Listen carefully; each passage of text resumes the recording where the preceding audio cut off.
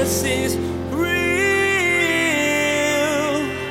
There's power in your name. We find hope when we trust in your ways. We need real. And Jesus is real.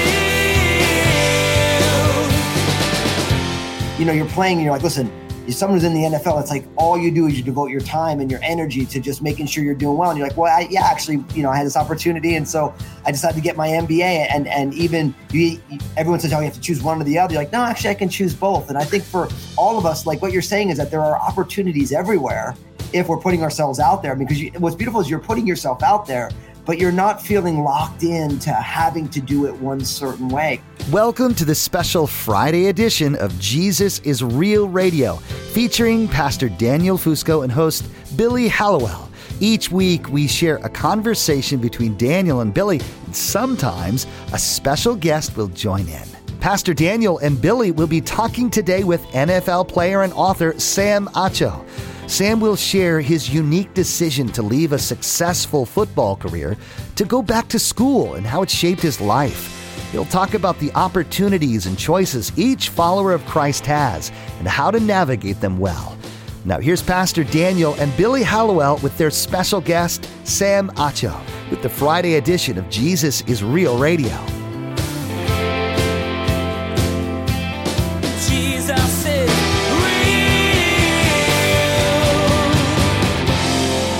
Hey, everybody. Welcome to Crazy Happy with me, Daniel Fusco, a podcast where we explore God's plan for our happiness. I always say, people say, hey, doesn't God want me to be happy? I say, absolutely. But God's plan for our happiness is found in unexpected places. Oftentimes we look for it in our own places, think, hey, I'm going to find happiness here. It's kind of elusive. But then when we link up with who God is and what he's doing, we begin to get to see that God's plan for happiness is found in unexpected places, what I like to call crazy happy. So I'm excited for you all to be joining us today. Thank you for checking out the podcast, leaving a review, letting people know about it, connecting with us on socials. It means so much to us that we can just be part of the journey together, exploring life at street level with all that God is doing. As always, I am joined by my friend, our host, author, investigative journalist, all around amazing dude, dad, husband, internet provocateur, Pure Flix editor, Billy Hallowell. Billy, what's the good word, man? I'm doing well. How are you? I'm doing good. See, I added a couple things to you. You did. I'm telling you, I love the list just keeps growing, which makes me feel great. It feels like I'm wearing more hats than I am. So thank you. Well, we're going to have to get you more heads to put all those hats on. So, hey, I'm super excited for our guest today. We are blessed to have with us Sam Acho, NFL football player, author. He's got a brand new book coming out. And this is one of the things about Sam, and I'm just getting to know Sam, but as I've been kind of lurking around on the interwebs, checking him out, I love the fact that you can see joy in his countenance. Like he doesn't even have to open his mouth, and he's got wisdom that he's going to share with all of us today. But there is a tremendous joy that radiates from him as a person. So Sam, thank you so much for joining Billy and I on Crazy Happy today. No, I'm glad to be here. We were joking earlier before we hopped on about the Pacific Northwest accent. I could hear it even in some of the words, right? Even in the way you say God. I'm like, oh, I've never heard God being pronounced in that way, And so I love it. I'm so glad to be on with you all. It's a crazy amalgam of East Coast accent and then a West Coast accent. Now, before we get going, so I was listening to your brother Emmanuel talk about the fact that Roger Goodell, the NFL commissioner, said that he is the smartest of the Acho brothers. And I know you have something to say about that. Yeah, I think Roger Goodell was just trying to make my brother feel better about himself. I think he, my brother didn't have too much going on in his life, so he needed something to kind of boost up his esteem a little bit. I think that's what that was. Well, I was going to say, you wear a lot of hats. We were joking about me wearing a lot of hats here in my description, but you wear a lot of hats. You do a lot, it seems. You seem pretty busy. Yeah, I mean, I think one thing I'm learning, life is about balance. But when I say balance, I don't mean like just a consistent level of balance. I think sometimes it's like a seesaw. You go through ups and downs, but in the middle is always this fulcrum, right? The very center of a seesaw is the fulcrum. I feel like God is kind of at the center of everything. And so there will be seasons of life where I'm really doing a ton, right? Even now I'm the vice president of the NFL Players Association. I just released my first book, Let the World See You, How to Be Real in a World Full of Fakes. Playing the NFL for 9 years. I'm a free agent now, but a dad, a husband, podcaster, business dude, just whatever you kind of want to get into. And that's the season of life that I'm in right now. But there have been other seasons that have been a little bit less going on. But I know for me, I just love looking for doors that God opens. And as soon as he opens, running right through them. So let's talk a little bit to start about your NFL career. So me and Billy have never talked about this. So, born and raised in New Jersey, I'm a New York Giants fan. Billy, which is your NFL team? So, I like the Giants, and you're probably both going to kill me for this, especially because here we are talking to somebody who's been in the NFL for 9 years. I'm not the biggest football fan in the world. I don't dislike it. I don't watch every week. So not to disappoint you guys, but I do like the Giants. If I had to pick, I'd say Giants. Okay. Well, I am disappointed, but Sam, I'm not disappointed. Personally, people don't know I played in the NFL for 9 years. And after I've been a free agent, I'm not watching a majority of the games. I was going to say, do you watch? Are you a fan? Are you a fan of football, even though you've been in it? I've always been a fan of players, specific people. So that's kind of been my thing. And so it's never really been teams. I grew up in Dallas. People think, oh, you're a Cowboys fan, a Dallas Cowboys. I'm not a Cowboys fan. I liked the Eagles because their colors. I liked them when I was a kid. And there are certain players who I liked. So I've always been a fan of people, not necessarily. I'm not going to sit there all weekend and watch every single game. It's never really been my thing. Well, look at that. You heard it here I want to say this, though, on behalf, because Billy is kind of a Giant fan, and I've always been. Can you get on the Giants? Can we call Dave Gettleman and get you signed? We need you on the team, bro. I think the Giants may need all three of us on that team right now. Instantly, very much so. Listen, I would love to be an offensive lineman just so I could eat everything I wanted to and not have to worry about it. Nobody wants me on a team. I can tell you that, but nobody wants me on their football team. Billy, you have not watched the New York Football Giants. I think they may need you. Not even want you. Need you. We need you. You'd be like the water boy, and you come on in, you tackle everybody. I would do that. Yeah, that actually sounds like a job that's up my. Yeah, I could go for that. You may just play quarterback. I'm just saying the Giants may need more than a water boy running back as well. The desperation for that to happen is apparently through the roof. So I'm just going to put it. I'm going to make sure Dave Gettleman gets a copy of this podcast. Absolutely. Listen, you got to sign Sam. Come on, bro. Hey, it's a package deal. Three of us. I'm not going alone. Dude, I'll be the chaplain, man. I'll do whatever you want me to do. But talk about life as an NFL football player. Obviously for people who are fans, we see a player Sunday by Sunday. Maybe you read about your favorite team and you get some of the stuff, but to be an elite athlete, to be playing your whole life, to devote yourself to the discipline of being not just good at a sport, but in that kind of top 1% of people who get to do it as a career. Obviously the discipline, the drive, the luck in some ways, and God's grace. Talk a little bit about that journey for you. Yeah, for me, I think a lot of it has just been about going back to that point of walking through the doors that God has opened. For me, growing up, it wasn't a dream of mine to play in the NFL. I was a rambunctious kid. I have two older sisters, a little brother. I think we were probably breaking things in the house. My parents said, go outside and play. So we were doing football and basketball and track and field and baseball and just all the sports. And I remember junior year in high school, I was playing football during the fall and basketball during the winter and track and field during the spring. And I remember going to a football camp that summer going into my senior year and going to a camp at the University of Southern California. I didn't really know much about the camp. We were in Texas. I'm from Dallas, but my brother had heard about this camp and he wanted to go. And we had family and friends in California. And so we said, let's go make a family trip of it. And so the whole family went and we went to this camp at USC, which at that time was it was the top football program in the nation. They just won 3 national championships in a row. They were a dynasty. We show up at this camp and what we didn't know was that this was an invite-only camp. And we were not invited. we were not invited, but we were there. We showed up and they were kind of going through. They didn't see our name on the list. And I think my dad kind of sweet-talked our way into that camp. And we go to the camp and not only was it an invite-only camp, but it was also their top 300 camp, meaning the top 300 players from the state of California were all at this camp, which I didn't know at the time. We just showed up. And going through the camp about halfway through, and I'm not really a competitor. I like having fun and doing my best, just like anybody, I would think. And So we were doing drills, a one-on-one drill, pass rush drill. So imagine your job is I play defense and my job is to go get the quarterback. And there was an offensive lineman whose job was to block me in a simulated drill. And so first rep, I beat the guy. Second rep, go against a different guy. I beat him. Next rep, I just having fun, doing my thing. We'll go to the next drill, just going about life. And all of a sudden, one of the coaches calls me back and says, Sam, I need you to go back to that one-on-one drill. I'm like, well, what do you mean? What happened? Did I mess up? Like, what's going on? I didn't know. I didn't want to ask. All right, I'll go. Go back to the drill and same thing. Somebody lines up, boom, I beat this guy. The next guy goes, boom, beat that guy. And they're like, all right, cool, we've seen enough. They catch me back up to the group that I was in. And as I'm going back, I'm like, what happened? Did I mess up? Did I not do a good job? Why did I have to start over? And they said, no, Sam, you were great. The head coach heard about how good you were doing, Pete Carroll. He wanted to come and see you in person. Oh, wow. And so, but mind you, Billy, I'm not a football fan. You're not a football fan. I'm not a football fan. I didn't know who Pete Carroll was, if I'm being totally honest. Like, you're just having fun. You're just out there doing your thing, having fun. And next thing you know, you're about to become a star. Well, absolutely. And so the camp ends, all of a sudden, me and 4 or 5 other guys get called up to Pete Carroll's office. Top 300 camp, 300 of the best players in California. 294 get sent home and 6 are called up to Pete Carroll's office.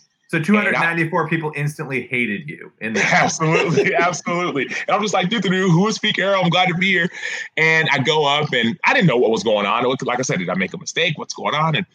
And they said, hey, you did a really, really good job. We're considering offering you all scholarships to USC. And in my mind, I'm like, guess that's a big deal. I've been to a football camp, one other football camp, and I went maybe the week or two before, a school called Vanderbilt, not a football school. And I go to the football camp there a week or two before, and they were like, well, you're just okay. You've got raw talent. We just don't really know. We don't see a lot in you in a lot of ways. So I was like, all right, cool. Well, I'm glad to know you guys. We'll go to this other camp. And they're like, dude, we want to offer you a scholarship. And so I said, oh, okay, great. Sounds good. They said, okay, we're going to be in touch. We'll reach out to you in the next 2 or 3 weeks. But in the meantime, sit tight, good knowing you. And I said, okay, great. Thanks so much. I'm walking out. And I remembered, I said, oh, coach, by the way, you said you're going to call in like 2 or 3 weeks. I said, if for whatever reason I don't pick up the phone, just letting you know, every summer, about 2 or 3 weeks from now, I go to Nigeria with my family. We do medical mission work. And so I'm usually for about 10 days in a village in the middle of nowhere, 7,000 miles away. So for whatever reason, with no service. So if I don't pick up for whatever reason, it's not because I don't like you. It's because I literally have no service. He said, okay, don't worry, Sam, we'll be in touch. Well, lo and behold, 2 weeks later, I'm in the airport. My phone rings, and it's a man by the name of Ken Norton Jr., who's the recruiting coordinator for USC. Sam, this is Ken Norton Jr. We like what we saw. We're not even going to wait till the next camp. We want to offer you a scholarship. I'm like, what? Oh, wait, a what? They're like, absolutely. Here's Coach Carroll. I need you to say a few words. All you need to do is verbally commit and say to him, I want to be a Trojan. And I'm like, oh, verbally commit? What do you mean? What do you mean a few words? Here's Coach Carroll. Gives him the phone.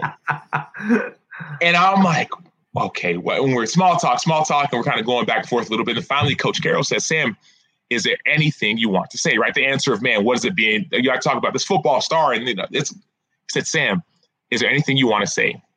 Remember, just verbally commit. I want to be a Trojan. That's all you need to hear.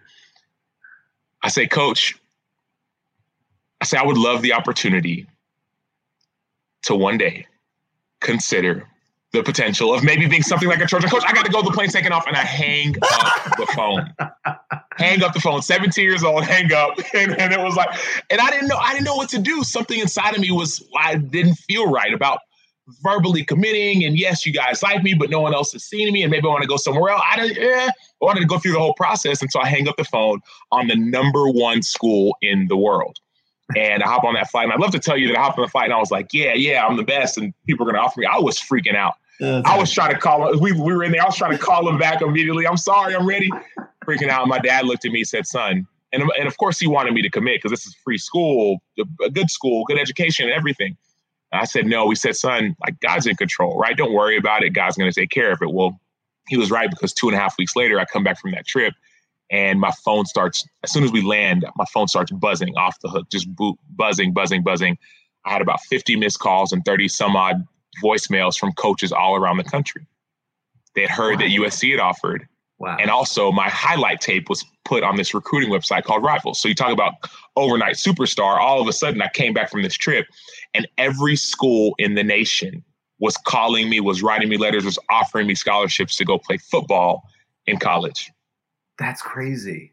So because I live in Washington State, you know, like Pete Carroll is like the most popular person in the state, like literally because he's the coach of the Seattle Seahawks. And so just like for folks who are hearing this from my neck of the woods, are just like, what? You know, like, so how cool is that? So where'd you end up going to school? I ended up going to the University of Texas, right? I'm from Dallas, 3-hour drive, went to UT, and they offered me, and most schools, people don't know this in the recruiting process, they pretty much say, I don't care how good you are, we need you to sign right now. And if you don't, we may just rescind your offer. That's how a lot of schools do. Well, Coach Brown and the University of Texas, because they had found out about me so late, they said, Sam, take your time. As long as you need, take your time, and we'll be here. You know, we're the ones who are late to the party, and we love you. We love what you can do. And so as soon as I kind of heard those words, I said, all right, I'm available. I'm ready. And so I signed, played at University of Texas, played defensive end there for really 4 years, graduated at the Business Honors School and honors program, marketing, double major. And I won this award called the Campbell Trophy, which is the academic Heisman Trophy. So I won that and was named like top 20 smartest athletes in all of sport. It was like some cool stuff happened there. So cool. And but as you're talking now, like you're like a classic Renaissance man, because obviously like, you know, academically gifted, you know what I mean? You're not really into football, but like, you know, Coach Carroll sees you and he wants to put the ring on your finger and your highlight tapes get around. And I don't even want to for a second miss this, that as a high schooler, you're going to do medical missions in Nigeria every summer. Right. And so you're a man, you have a heart of compassion for people. You're athletically gifted. You're academically gifted. Now talk a little bit about your family growing up, because obviously most people just not like that. So obviously your folks, your parents, the community around you must have been quite extraordinary to see all these different gifts, you know, with you and your sister, because obviously your brother's also, you know, gifted. I don't know your sister. I'm sure they're extraordinary as well. Talk a little bit about that. Yeah, well, our parents were born and raised in Nigeria. So they were first generation Americans. They grew up in a couple different villages in Nigeria. They came here, for, in lack of better terms, for a better life. And they were just grinding and grinding and grinding. They knew, like a lot of people who are immigrants know, that education is really the only way out. So they put us in the best schools and they sacrificed a lot to get us into these schools and make sure that we were taking it seriously and all the things. So even the athletic door was just something that God did. Like, it wasn't, my dad's my dad is 5'6", right? I'll call it 5'7". My mom is 5'6". I'm 6'3". I'm 6'3", 260. So somebody riddle me that. You know what I mean? Like, I'm 6'3", 260. And granted, I got some uncles and some uncles who were super tall back in Nigeria. And I think my granddad, I never met him. He passed before I got a chance to meet him. But he was super tall from what I understand. And so our parents, the foundation was education. It was hard work, but also this faith in Christ, this faith in Jesus, saying, hey, I don't care which circumstances you're in, God is greater than those circumstances, which is why we did those medical mission trips to Nigeria. My parents came from Nigeria. Yeah, it's right. They came from there. They kept going back to do that. I mean, that to me, when you said that, it's so funny, Fusco, when you were bringing that up, I'm like, I've got to bring this up because I wanted to know that background. Most families, I mean, Christian families are not actually doing that, you know, so it's amazing that. And then hearing that backstory that you guys were doing that, it's just fun. Like, your whole story, and I want to get to the book, but like, is wild to me that this was not something you were chasing. It's something that found you again and again and again. And then, you know, here you are, and you went on to get an MBA as well, right? Yeah, I did from the Thunderbird School of Global Management. So it actually was the #1 rated international MBA program in the world. And I got it while I was playing football. So you did that while you were playing. So most people wouldn't do that. Like, what is wrong with you in a good way? Like, most people wouldn't do that in a million. It's like, you're playing football, you're making money, you've been very successful, and you're like, I'm going to go back to ... school. I love it. I mean, I love it. It's amazing to me. Yeah, I love learning, #1. So I will say that, like, I'm a big nerd in a lot of ways. I love learning, love education, but also I love free things. And I happened with that award, and I don't know, maybe it's just me, but I love free things. I love free things too. Absolutely. So with that award that I won, this Campbell Trophy, the academic Heisman Trophy, there was a $25,000 postgraduate scholarship.